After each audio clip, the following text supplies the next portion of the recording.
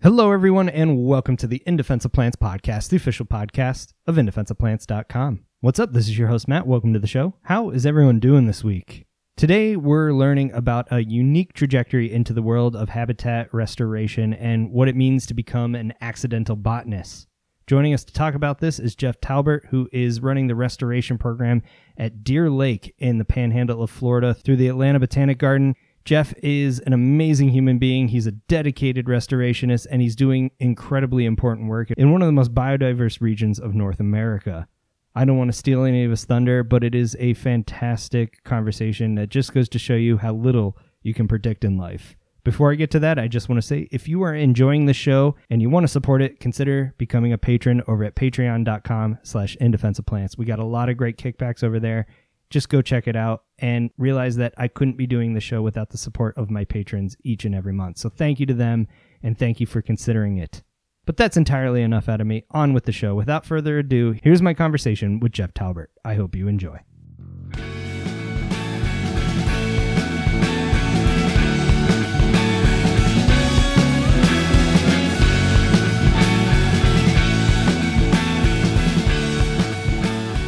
All right, Jeff Talbert, welcome to the podcast, buddy. It has been a long time in the making, but if anyone doesn't know who you are, let's start off with an introduction. Tell everyone a little bit about what it is you do. Well, thanks for having me. It's great to be on here. And my name's Jeff Talbert. I work for the Atlanta Botanical Garden. I am the project coordinator for a grant that we have going on down here in Florida at Deer Lake State Park. And I basically coordinate all the parties. We work in partnership with the Florida State Parks on the grant, and so they do the operational side, and we do the sciencey coordination side. And I just bring all the parties together and make sure the project runs smoothly. Yeah, and having been to the site, having seen all the things you get to do, that's not an easy job on some days, I'm sure. No, it can be difficult. A lot of it is equipment. We have a lot of equipment issues. We're using excavators and track loaders and in situations where they're not really meant to be, deep in wetlands and in the muck and pulling out tie trees and all that stuff. So we end up with a lot of broken hoses. We have a tractor that has a wiring harness where the one of the plugs ripped out, so we got to replace the whole wiring harness. So it's all a lot of stuff like that, and then trying to coordinate where we're gonna clear next and make sure we're on track to finish. So yeah, well, it's a fascinating suite of skills you have to bring to the table on any given day, let alone over the course of a year, and then also have to report back and make progress on top of it all. But was this always in the cards for you? I mean, where did this sort of adventure begin? Rumor has it didn't start with plants or restoration. No, it didn't. Ever since I was a little kid, I've always loved reading books about Florida, and I've loved being outside and being among the plants and animals in the various environments that I've lived in.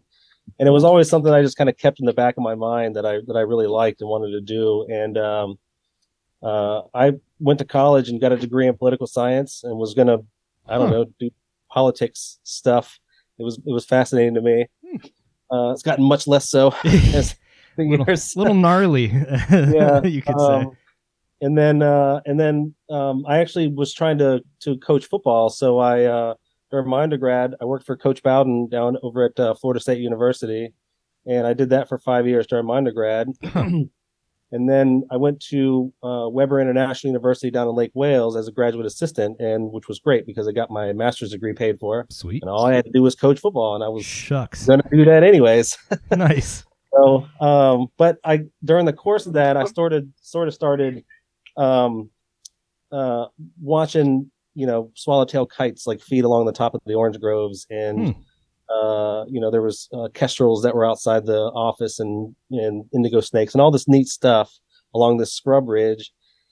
And I realized I was watching those more than I was watching my players. So I think it might be time for a change. And also, it's not exactly the best idea to hinge your future on 18-year-old males sometimes. So that's a lot of moving around. Hadn't thought about it that way, but well, I knew a lot of coaches that moved to schools a lot. They moved to different places a lot, and so every couple of years, and I didn't really want to do that. I wanted to stay in Florida as much as I could. So yeah, I made a decision to get out, got my degree paid for, and got out and figured the best way for me to get to do what I wanted to do and where I wanted to do it was try to join up with the Florida Park Service, because they had all these nice state parks. They did all these nice interpretive programs where they talk to people, and you get to, work with prescribed fire and shorebirds and sea turtles and gopher tortoises and all these neat things. And so I figured, let's try to get into that. It was hard. Yeah. But yeah, so that's sort of how I kind of came around to be where I'm at. So I've never really had any cards. I've just kind of taken it as it comes, and sometimes I'm very surprised at where I ended up and how I ended up here. Yeah, dude. I mean, it's one of those things that you hear a lot of stores doing what I do, and you definitely have one of the more unique trajectories of anyone I've talked to. I mean, usually it's something tangential, at least in the sciences, but to start off as a football coach and work your way into this route is fascinating. But yeah, I mean, I love those stories because I often get questions that ask for the recipe for success. How do you do this? And I, regardless of where you start off, understand that there is no recipe, and you are, proof is in the pudding as to how different a path can take you, even from just looking outside your window and realizing you liked what was going on out there, let alone the sort of course you had already set up for yourself. Yeah, that's true. And I do hear it a lot. I heard it a lot more when I was at the state parks. A lot of people were like, I would love to do this, it'd be so great. I would love to do it. And I was like, what's stopping you? Yeah. What's stopping you? You got to just go. If you want to go do it, go try to do it. It took me, roughly 2 years to find a job in the Park Service. I interviewed from Long Key down in the Keys, down in Polk County. I mean, I interviewed all the St. George Island. I interviewed all over the state for jobs, and everybody was really great. But nobody would hire me until I got up here, and I actually ended up volunteering at Grayton Beach for a whole month. And they decided that maybe I had what they were looking for.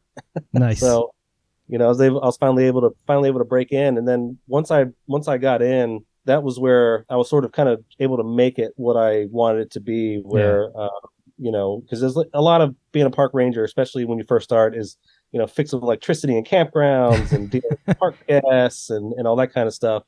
But I wanted to do more than that. So I luckily I had a boss that allowed that. But I joined in when our shorebird techs came and did shorebird work out on the beach. I got involved with sea turtles nesting and during nesting season, and restoration efforts that they were doing, and anything that I could stick my nose into, I did. And I sort of started building all these kind of skill sets to, utilize later on, which I am now. Yeah, right. It all kind of, it makes sense post hoc, right? But in the moment, it's just following whatever interest or intrigue, and of course, what's allowed in that moment. But it's a really good reminder, again, to think that there is no right or wrong way to do it. Obviously, stay out of jail or something like that, but also, follow your intrigue and interest and just persevere. I mean, that to me is one of the biggest things, is those opportunities aren't guaranteed, but if you keep with it, at least at some point, something's going to stick. That's right. That's really kind of the recipe that I followed. It was, I just wanted to do as much as I can and be outside as much as I can. I mean, if you'd have told me, 15, 20 years ago that I get paid to set the woods on fire, that was I would have laughed at you. I love it because, the more we know each other, it's you offer so many great stories of how nervous people can be when they're burning, and how crazy it can get when you've got $1 million homes right over the fence line. But also just, again, the story of how you got to where you are is just keep trying and follow your passions. But this idea of you kind of learning these different skill sets along the way, that's the other part that's fascinating is, people think, oh, it got to specialize, got to get in, it's got to be botany, and you got to pick a family or maybe a genre and go with one of those things and stick with it. But when you back out and look at what the day-to-day operations really are in a lot of these positions, it is trying to amass a lot of different weirdly unrelated but also related skill sets that can really make or break a project or a grant, that sort of thing. Yeah, and I think that's one thing that's actually I think helped me in doing this is that I don't have a specific you know um what's the word I'm looking for? I don't have a specific thing that I know completely about where I went to school for one specific thing or I've done one specific thing. I bring sort of this large umbrella where I mean I don't know it all for sure. Sure. And No one I does. love the fact that I'm surrounded. I mean, at the garden in the department, our conservation research department, we have so many smart people. Yeah.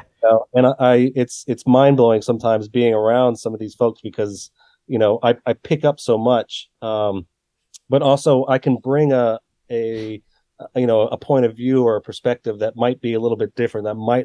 I arrive to things in a much different way than Right. a lot of people that are highly specialized in a specific area, and I think that's actually helped a lot. Yeah. I mean, when you think about the world of ecology and restoration, rehabilitation, that sort of stuff, it really takes a lot of different skill sets to make it work. And not every specialist is going to have a broad skill set that's going to apply to project management per se. Like a lot of people I meet in academia go, well, I went into this to do research, not to advise people. And now I'm a research advisor. And it's difficult a lot of the times, but coming in with a multitude of different experiences, I can't think of a better sort of trial by fire experience to get you to where you are today. Yeah, it was one of the best jobs that I had prior to this was at Topsail, and I went over there as a resource management park service specialist, and the job was so varied. I did anything resource management related because there was nobody else in the park that did it. So the rangers did all the handle all the campground stuff and the guests and the interp stuff, and then I did everything, whatever I could, and protecting the resources at that park, from prescribed burning to, I instituted like my own restoration project based on the one that I'm working on now because it had sort of gotten off the ground a little bit prior to my getting there, and so I took some of what I knew from that and started restoring wetlands over at Topsail just kind of on my own. Nice. Yeah. So.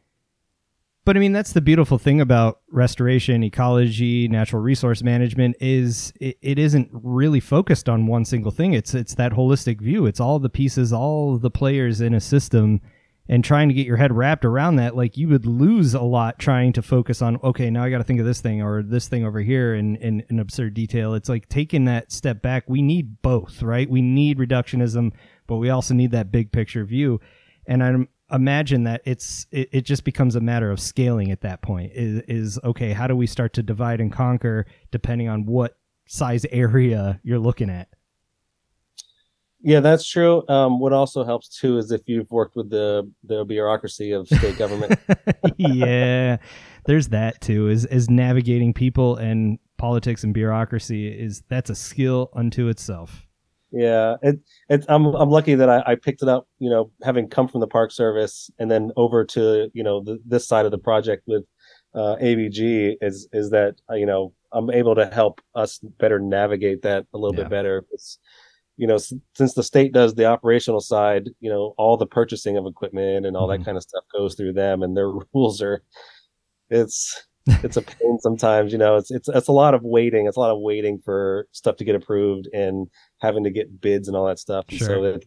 So but being able to help navigate that and being dedicated on this project so that the biologists at the state parks, don't necessarily have to do at nearly as much. They can focus on other areas because they know that, I've worked with them. I know the drill. I know what's going on. And so it's helped a lot, but navigating that has been a challenge for sure. Yeah, I'm sure there's a few gray hairs just from that element of the job. But I think you also are a people person. Like you're a very personable dude, and you get along well, and you seem to be able to take sort of not the higher ground. I guess that's painting it in sort of a cynical view, but you seem to work with people well, and that helps too. And I think of my buddy Jared up in Michigan doing natural resources management. He says 90% of the job is people management. It's letting the people do the jobs that they're hired to do, but you got to be able to navigate that in the first place. And, for better or for worse, a lot of colleagues don't necessarily come in with that skill set. That is true, and I think that my background has in working with a very diverse group of people. Yeah. Has helped that a lot. So that's just kind of who I am, Right. who I've been growing up. But yeah, working with a diverse group of people has helped that a lot, because I can bridge a lot of gaps and communicate with a lot of different types of people. So yeah, but yeah, I do a lot of listening. Head nodding. Yes, I do a lot of listening. Yeah, that's good though. That's a skill set. Trust me, it's sometimes hard week in and week out to listen to people, but you got to do it. Yeah, it's like I don't know. Maybe I should have been a therapist. That's what I think sometimes. You're a therapist, but for nature and ecology. Right. Yeah. Right. So therapist for plants. Thinking about that, I mean, when you started to really get into the thick of it, managing projects, looking at wetland restoration, or really just ecosystem restoration in general, what would you say, especially coming from the way you came at it, was sort of the trial by fire? What really did you have to come up against to start learning more of the ecosystem side of things?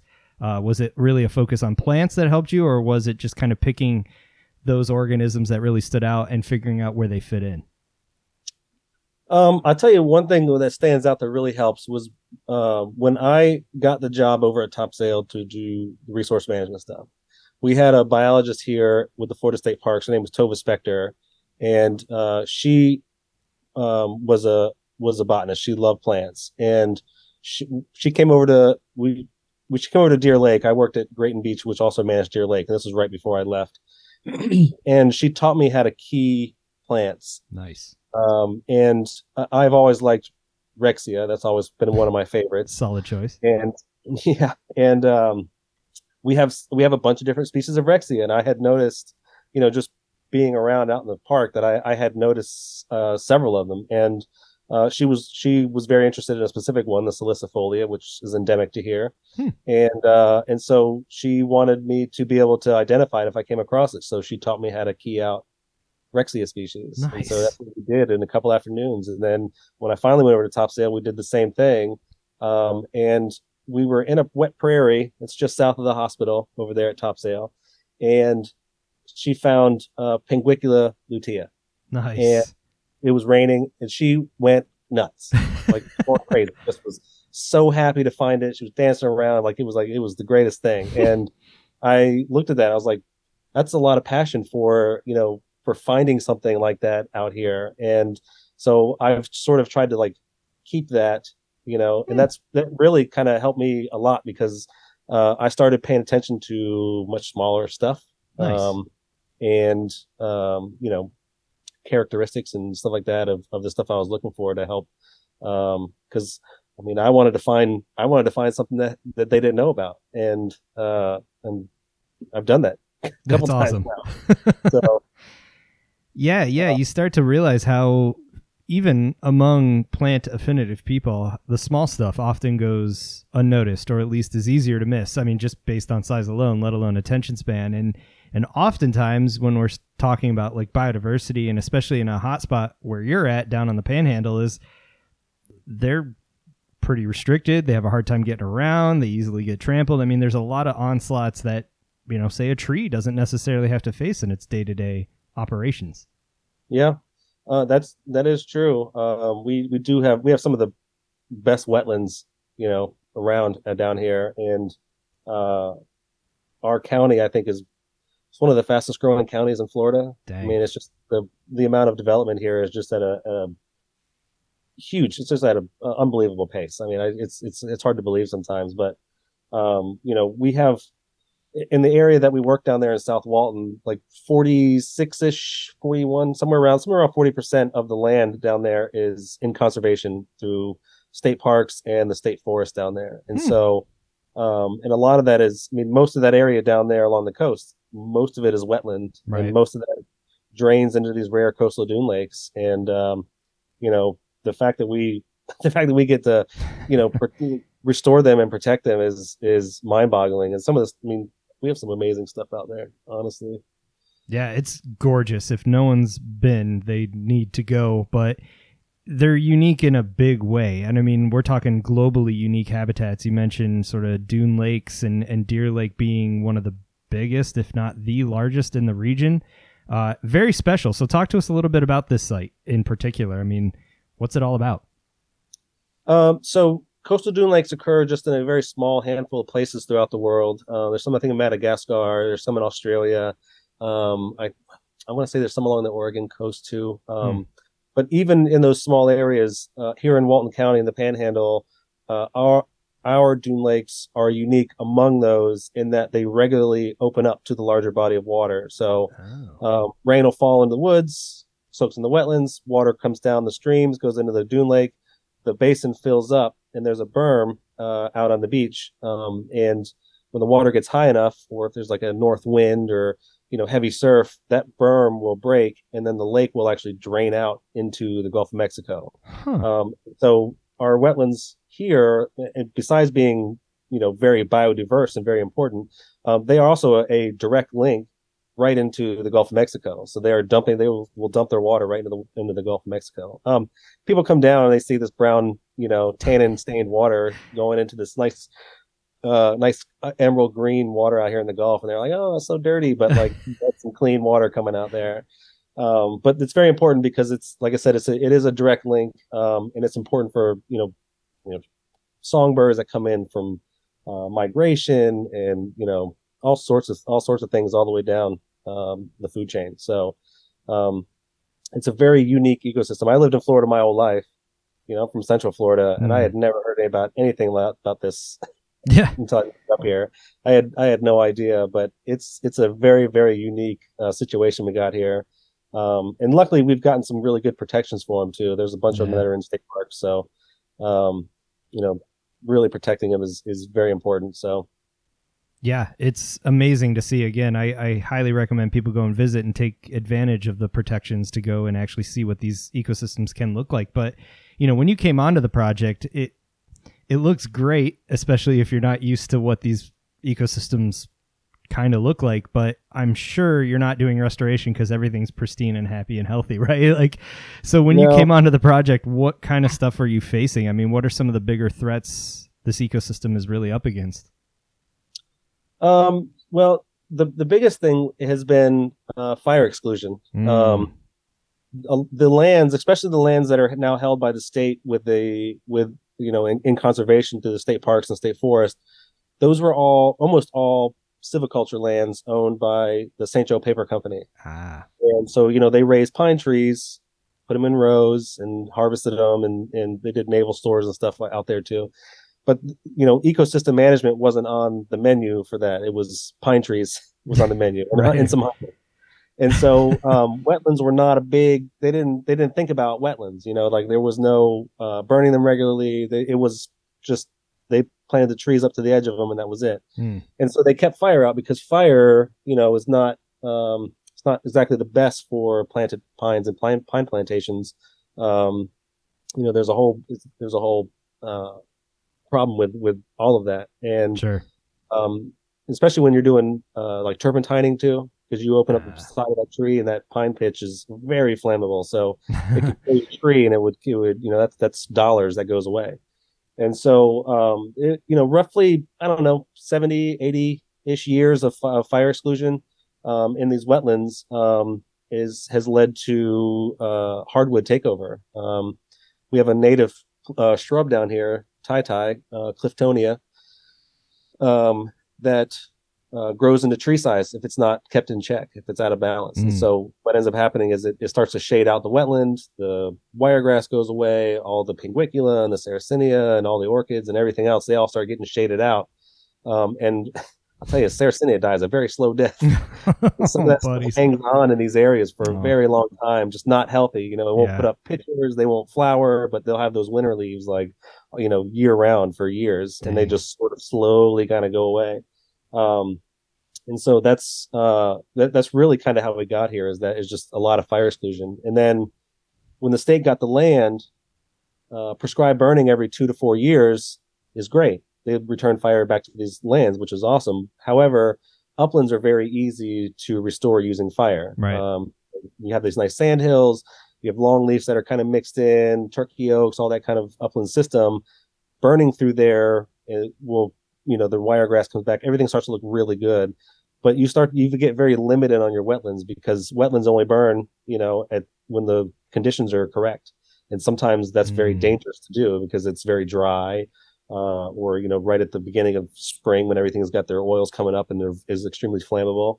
Then you got to worry about houses and roads, where you put your smoke and the winds and all that kind of stuff. So you really start to like narrow that window down. And in order to really kind of effectively run fire through there, you really got to slam it in there. And it's not ideal, especially if it's on my burn number.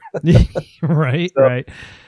So it's very difficult to restore them doing that. And so the idea for this project was born out of that, was that we needed to go in and take those hardwoods out, remove that biomass out of the wetland, in the upland somewhere, chip it, get it off site, so we didn't put nutrients back in the system, and then run fire back through in through these wetlands. And it's been highly successful thus far. We've seen a lot of change out there, a lot. Yeah, I remember the first time we visited you at that site, it was kind of a period of discovery. You had opened up a new area. There were pitcher plants, making pictures for the first time. There was Drosera that you had not seen there. And then the fever tree. I mean, that was my first introduction to like, oh, that exists. Holy crap. And that was one of those things that had that progressed further into disarray, so to speak, that could have winked out over time and no one might not have even known it was there. That's one of those ones that I found that we didn't know was out there. Yes. Nice. That is exactly right. It's a lot of it is a very slow death. And so the pictures are really funny because once you remove the tie and you get sunlight back in there, they almost don't know what to do. And you'll see them put up weird looking flowers, almost immediately. They'll sometimes start putting up pictures almost immediately, and it'll be like the middle of winter. And so it takes them a season or two to kind of get their equilibrium back. But that's what I like to tell people that we're doing out there, is that we're not trying to get rid of the tie. The tie is a native species that occurs in that landscape. We're just trying to help restore that balance, trying to be as natural as we can, even though we're using machinery to pull that stuff out of there. We're trying to do it as natural as possible. We're not using herbicides on anything. We're not trying to kill anything off. We want it to die. We want some of it to die, but right. Not a lot of it. We don't want to put anything excess into the system. We just kind of want to do it as naturally as we can. Yeah, I mean, it's a fascinating project because I think it really showcases the nuances of this sort of work. And I think it's easy for the general public, or people that aren't in this field at least, to get fired up because they want to treat it as this black and white issue. Non-native is bad, native is good, don't mess with that dynamic, or even any sort of heavy lifting or ripping out is already seen as disturbance. But you're working in a system that, the ideal case would not let it get to that point, but unfortunately it is. And now you have this interesting conundrum of okay, we have to do some work on native stuff. Some of the native stuff has to die in order for, the more diverse set of natives that can't live with it to work their way in there. I just love that there is a ton of nuance to what you're doing, and people like you are much better situated to tell that nuanced story because you're in it every day of your life almost. Yep. It is very nuanced. I mean, we're just trying to bring that balance back to everything. Yeah. Yeah. Nuance, man. It's tricky these days, but I want to talk a little bit about the burning thing, because to me, learning as a childhood sort of pyromaniac myself of, hey, I can use fire for good. This is incredible. Who wouldn't jump at that opportunity? But it is something you really have to do right, and you have to be careful, and you have to plan and be ready. But you, more than a lot of other people I know who get to have the luxury of multi-100-acre industrial farm fields all around them, you are surrounded by multi-million-dollar homes, and the loss of anyone's home to an aberrant fire is a tragedy. But boy, when I think of the lawyers those people must have on their side, you probably have to go into every burn a little nervous. A little bit. It's a little beehole clenching every once in a while. but we have a great crew down Yeah. here, and people that have been doing it a long time. I mean, this is my 16th burn season, Nice. you know. I mean, I was a bit of a pyro too. My dad was the fireman when I was growing up. So perfect. you know, You got him on speed dial. yeah. I like to joke that my dad would like to put him out and I like to set him. So Youth. but yeah, there's a lot of planning that goes into it. And you know, like I said, we have a great crew down here who understands why we do it, how we do it, what weather we're looking for, what winds we're looking for, humidities and stuff. I'll tell you, you know, burning on the coast and along these coastal parks is a whole lot different than burning anywhere else. We just had a crew. We just did a burn a couple weeks ago down there, and we had crews from out west, and you know, I think the humidity was like 85 or 87% down there. You know, it was lighting up, no big deal. You know, like, if it's green, it burns down here. You know, where like out west, if it's green, it don't burn. You know, the humidities that they burn on it would be very dangerous here. Right, that's nuts. Very, very dangerous. So it's definitely a whole lot different, and there's a lot of you know, we've all had a lot of training and stuff. I got all my training from when I was with the state parks. I took all their training and then left. Nice. Hey, it's got to happen, right? They still get the benefit because I'm still sort of there. Yeah, there you go. Yeah, exactly. And I'm sure, you know, crews can come out and learn from you guys as well. But, you know, the thing that strikes me the most is like, yeah, learning how to burn is one aspect of it, but you probably have had to learn a lot about vegetation, even beyond what you're already curious about, to make this an effective tool in your toolbox of restoration, right? Yeah, for sure. Getting to, you know, trying to help people understand that fire is a necessity in these areas. Yeah. You know, even with something as simple as wiregrass. I mean, you can look at, you know, for a long time they did a lot of winter burns here. You know, they burned over the winter time, and you know, you get to the growing season, and you don't get any seed heads off of the wiregrass. The wiregrass just doesn't go to seed. It's not until you start burning it, you know, in March, April, May, into the growing season, that you get this huge influx of seeding all the way. You know, you get all these seed heads and flowers all the way through this landscape. And we've been lucky enough because we bring a lot of people out there to look at the project, and that you can see, you know, immediately. That's something that you can immediately point out as you know, what is going on out there and why is necessary. And you know, you got to keep the shrubs down. Keep the shading. Yeah, these plants love sun for some reason. Yeah, silly photosynthesis, physics or something like that. I don't know.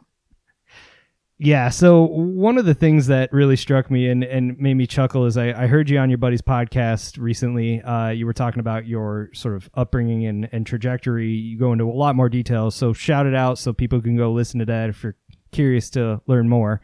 But you called yourself an accidental botanist, and that made me chuckle out loud, quite literally, LOL'd.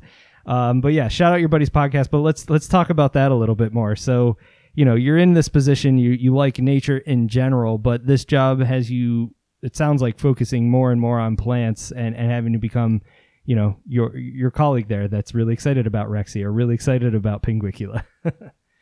Yeah, that's true. Yeah, I was just recently on the EEARSS podcast by my buddy Alligator Rob. He was just a quick story. We grew up together, went to high school together. He does reptiles and reptile removal and alligators and snakes. That's why he's called Alligator Rob. A few years ago, they had an alligator in a park in Chicago, in the lake there, and they tried to get somebody to come in, couldn't get it, so they called an expert from Florida, who was Alligator Rob. Naturally. He went up there, wrangled the alligator, got him out of there. It was spectacular. So he's now a big deal in Chicago. Very big deal. Chicago. Yeah, there's a lot of cool things about Chicago, but knowing how to deal with alligators is not one of them. That is true. It was very much out of place. So, and the alligator, they named it Chance the Snapper. I remember that. Yes.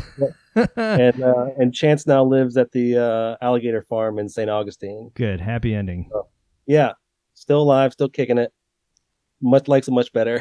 Yeah, probably a bit better climate for him, especially this time of year. Yeah. So yeah, I do. I like to say that I'm an accidental botanist, and that goes back to kind of how I got into doing this, and working with Land Botanical, and working basically solely with plants. Like I said, my job at Topsail was varied. I did a lot of different stuff, but now I focus solely on this restoration, which is ecosystem focused, but it's for the plants. We're looking to restore these wetlands for these rare and endangered and special plants, and even the non-rare and endangered ones too, just the grasses and whatever else is in there. Come join us. But yeah, and having to learn basically kind of a whole new language. Yeah. As it comes with being in botany and there's a lot of vocabulary you got to learn. Oh yeah. And relearn, especially if there's any seasons where you live, because you're like, I forgot what retros means because it's been a year. I spend a lot of time doing this in the book, looking for the index. What is that? And then it'll refer you to another one that you have to figure out. It's challenging, but it's kind of fun. It's an exercise for your brain. But I've learned a whole lot, and I've learned a lot of scientific names that I never would have guessed I would have. So it's been fun. And I'll be honest, I did this work, and I work in a very specific set of an area, those wetlands, with a specific set of plants, with the pitcher plants and all that stuff that's down there. And then I moved north about 30 miles inland, where my house is at. And I was so excited. I was like, man, I'm going to pull permits and I'm going to burn this. And it's going to be firegrass and longleaf. And I get here and it's a totally different animal up here. Like, it was hardwood trees. It's a hardwood forest. And I had to learn a whole new set of stuff. Yeah. You got magnolias, you got madaleas, you got a whole really cool property nonetheless. But yeah, it's amazing. And that's one of my favorite things about Florida in general, is just how very short distances can just manifest completely different sets of players in the system. Yeah, very much so. I mean, we don't get much elevation here.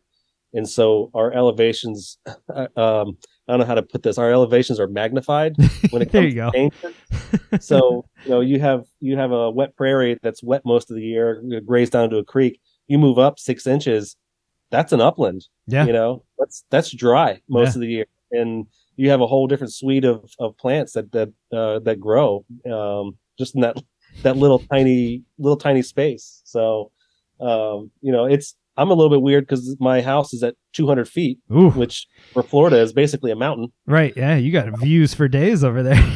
Yeah. It's pretty incredible, but, it doesn't take much here to change things very drastically. Yeah. Just 6, 8, 10 inches. And that's a whole new thing. Yeah. But what's cool is for someone that is curious, and for someone that is really truly a lifelong learner in the system, you've got so much detail to pore over and obsess over. And one of the things that really is amazing to see come out of that is your photography. You're a fantastic photographer, doing a lot of cool time lapse on top of all of that. But, would you say that like this has enhanced your photography, or is your photography kind of feeding the curiosity? Like what way does that kind of feed into everything else you're doing? I think I think it goes kind of one way, in that I got into photography so that I could start taking pictures of some of the neat stuff that I was seeing. So nice. I got my first DSLR camera in 2012, and I was working as a ranger at Grayton Beach, and that was because I saw neat birds, or I saw neat plants, or all the stuff that you couldn't get it. I think it was I don't know, that might have been the original iPhone that I had with with that camera, and that was great. But it also wasn't great. Yeah. Right. So I wasn't getting the stuff and the detail and the stuff that I wanted with that. And so I basically I bought a camera, and I taught myself how to photography. When I bought it, a camera with interchangeable lenses, I go, I'm not going to use this on automatic mode. Like, I'm going to figure out how to change the settings and get the look that I'm looking for, and take those pictures. And it's slowly just sort of developed. And I've recently gotten into, last couple of years, I've gotten into macro photography, which which is great because I notice a lot of small details on stuff. When I'm walking out there, I kind of stop and like hang out and just let things happen around me and get a good look at stuff. And so sometimes there's a lot of little details that you may not notice that I can now capture and I don't know, maybe look nice. Yeah, they do. Maybe it's art. I don't know. It works. Yeah.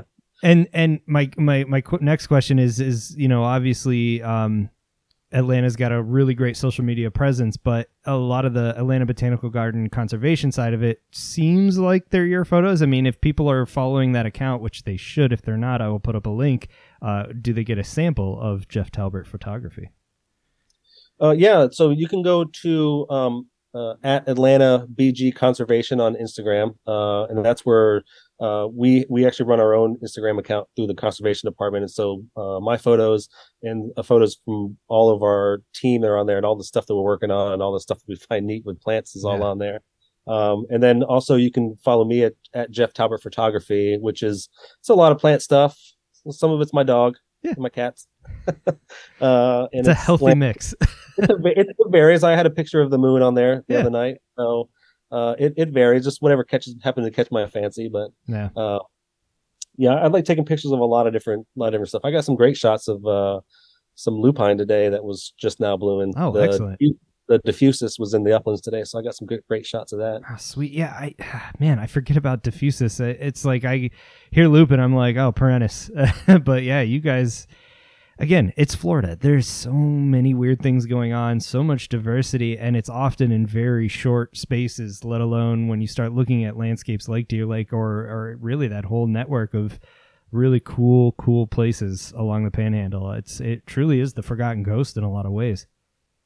We also have an endemic lupin here, the Westianus. Oh, did not know that one. That's cool. Yeah, and it's very similar to the diffusus. There's a couple small differences, but the Westianus blooms a little bit later. Okay, it'll cover like a whole sand dunes. I mean, they'll just be like just blue across the sand dunes. So it's absolutely gorgeous. It's one of my favorite times of the year. I love it, but I also hate it because it only lasts like 2 weeks. So ephemeral. And you're like, oh, see you next year, bud. Well, this is great. Yeah, thanks for carry seed pods. Yep. But, that's the other great thing about photography, at least for me. I don't have the heart to just be taking vouchers of plants all the time, especially if it's not for a project. Like in my own time, I'm not going to kill a plant just to identify it. So for me, the macro photography especially lets me get those minute details and really speeds along the learning process. I mean, that's truly how I learned plants, was through photography. Yeah, it has been extremely helpful because, just like you, I don't want to take stuff, if I don't have to. And by the time I get it to where I can work on it and look at it anyways, it's a lot of times it's shriveled up, crispy bits. So all the identifying characteristics are gone. So nice. But yeah, it's helped a lot too. I have a large portion of my photos are diagnostic photos of leaf edges and stems and all the stuff that I would need to make an ID. Then I end up usually asking somebody. Yeah, exactly. But I'll just ask someone who knows better than I do. What this is? Yeah. I don't know. Yeah. I know. I laugh at the reams of photos that are stacked up in my parents' closet, but then I'm like, oh, I just do that, but with hard drives. Yeah, I took a look the other day. I got, I don't know, it's like 35,000 photos, I think. Damn. All right. I was curious because, again, that level of detail comes at a gigabyte cost. And that's only, like, my process is, I take a ton of photos, and then I almost always lose about half. Naturally. Because they're blurry or, for whatever reason. And then from those that I keep, I usually lose like another third to a quarter. And so... I still end up with that many. It's comforting though, because again, you see good photography and you're like, will I ever be that way? And you're like, I guess my ratios aren't that bad. Yeah. Nice. Yeah. It's figuring out what I'm going to do with them all. That's the hard part. Like what am I going to do with them all? Florida Facebook pages, man. I mean, that's a great staging ground. Yeah. And again, it reaches a larger audience there. And that's what's really cool is, nowadays, if you're curious, you can join the conversation, and that's what's really great. And the key to places like Deer Lake and what you're doing is that it doesn't happen alone. It happens with a community of people that care.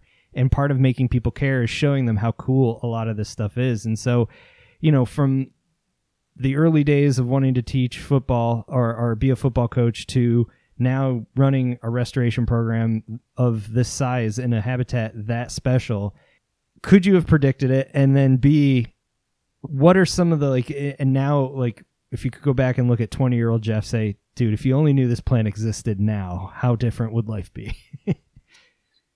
No, I couldn't have predicted it. I could not have. And if I had to go back, I mean, I don't know if I'd tell myself anything, because I think it worked out exactly how it was supposed to work out. My last semester at Florida State, I've always been a very independent person. Yeah. I just do my thing and just work out the kinks later. And it worked that way with my undergrad too. I never saw an advisor. I just took credits. Jeez, and worked. Awesome. I saw what they needed for my degree, and I worked towards that. So I had all my degree credits early, and so Wow. I had 2 semesters to basically just take whatever I wanted. And so one of the classes I took was the environmental history of Florida. Huh. That class was fascinating. Nice. It blew my mind. It probably inceptioned the idea in my head for later on about what I wanted to do. But we took field trips to tall timbers to learn about prescribed burning and its effects at different intervals on the landscape. I don't even remember, man. We did took a lot of field trips, and the class was very, very fascinating. And it dealt, we had we talked about the Ocklawaha River and freeing the Ocklawaha, which I remember from when I was a kid. All kind of stuff like that. And honestly, I like I said, I think that set me on the course because I loved it. I loved every second of that. Nice. And I took that and I went, I should have been doing this the whole time. Yeah. But here you are, man. And it's an amazing place. You're doing amazing work. And, it is, I'm sure long-term you'll see the effects, but yeah, every time you clear something, you're moving that needle forward. And to me, discoveries like seeing the Sarracenias doing weird things at weird times because they're so confused being released, or that fever tree with its beautiful pink bracts sitting up in that's got to be the best feeling in the world. It is really incredible. And it's all the more so because, I started as a ranger at Grayton Beach in 2008, fresh on the job, had never done this before. We ran Deer Lake. We managed Deer Lake State Park from Grayton Beach. So I'd have to go over every morning and open the gate. And so as part of that, I would go and ride around the woods. I'd go, getting to know the place. I had never been there. And so I can clearly remember riding in those woods in the various places and seeing some of these areas. Some areas I couldn't even get through because we didn't have a low water crossing, or the tie was too dense up next to the creek, and there was too much water, you couldn't get past. And I see it from 2008 until now, and the landscape is unbelievably changed. Sweet. It is so much different than it was then. And the areas that I remember have totally changed. They're unrecognizable. You can see all the way across creeks now, from upland to upland. I mean, not even counting seeing all these pitcher plants and wiregrass and orchids and all this stuff coming back in there. Yeah. But just on a landscape level, just seeing it it's really truly mind blowing, and it's been phenomenal to watch that transformation and to be a part of it. Yeah, that's awesome. Good on you, man. That is, it warms my heart to hear stories like that, because unfortunately too many people don't realize that until too late. So kudos. Yeah. So with that in mind, if people want to find out more about you or more about Deer Lake and everything ABG's doing down there in general, I mean, you plugged your Instagram, but plug it again. Tell us where to find out more about everything we talked about today. Yeah, so you can go to the website, the Atlanta Botanical Garden, and we have a conservation and research section there, or on Instagram at Atlanta BG Conservation. To see all the great work that we're up to. We do projects all throughout the Southeast, and we have a lot of great stuff going on. Yeah. And so you've had some of my coworkers here on the podcast before. So big fan. Yeah. Me too. Good. So but yeah, that's we do all kind of great stuff, and that's where you can find out about it. And you can follow me at Jeff Talbert Photography. Excellent. Well, I will put up links to save everyone the trouble of having to pull over or get out of the shower to write that down. But big question. Wait a minute. I'm not the only one that listens to podcasts in the shower. No, I'm sure you have Many kindred spirits out there. All right. Love it. Yeah, you get it in when you can, right? That's right. Shower you listeners unite. Yes. Hands up. But before I let you go, a very important question. Do you think Leclerc has a chance at the championship this year? I want to say yes. As a true Tifosi, I want to say yes. But, I don't know. Red Bull's looking way too strong. So, yeah. Hey, did you watch the Oscars last night? I didn't, no. Jean Todt, the former Ferrari boss, is boyfriend of Michelle Yeoh. Yeah, funny, we've been on a Jackie Chan movie kick, and Michelle Yeoh is one of the most amazing stunt women in his movies, and it was like one of those things you look her up and you're like, that's John Todd. What is... And they kept showing him, and I go, "Who is this guy? Looks like Mel Brooks sitting next to her." I couldn't place his face because he was out of context. He wasn't at a track. Right? Yeah. You don't have Michael Schumacher keeping him busy, right? Yeah. Right. Or Ross Braun by his side. Love it. Small world. Well, hey, buddy, it's always good talking with you. I really appreciate your time, and of course, I think I speak for everyone listening that says we really appreciate the work you're doing for Florida and its incredible biodiversity. Keep it up. I appreciate it. Thanks for having me on, man. Of course. Great. All right. Well, hang in there and keep burning. Will do. Cheers. All right. Incredible stuff. I thank Jeff for taking time out of his busy schedule to talk with us, and I hope you all took some inspiration away from that. Of course, all of the relevant links for everything we talked about is in the show notes over at indefenseofplants.com/podcast. I can't recommend following him on Instagram enough. Jeff is an incredible photographer, and you get a nice behind-the-scenes look at what they're doing through the Atlanta Botanical Garden Conservation page as well. Once again, all of those links are over at indefenseofplants.com/podcast. While you're over there, consider supporting the show. There's a lot of different ways to do it. The best one is to become a patron over at patreon.com/indefenseofplants, but you can also pick up a copy of my book, some of our customizable merch or stickers, and all of those links are in the show notes as well. I couldn't be doing the show without support, and there's a lot of different ways of doing it, so consider supporting it today. Otherwise, hit that subscribe button and keep checking back in, but that is enough for me this week. I thank you all for listening. Until next time, hang in there, stay healthy, and get outside if you can. This is your host, Matt, signing out. Adios, everyone.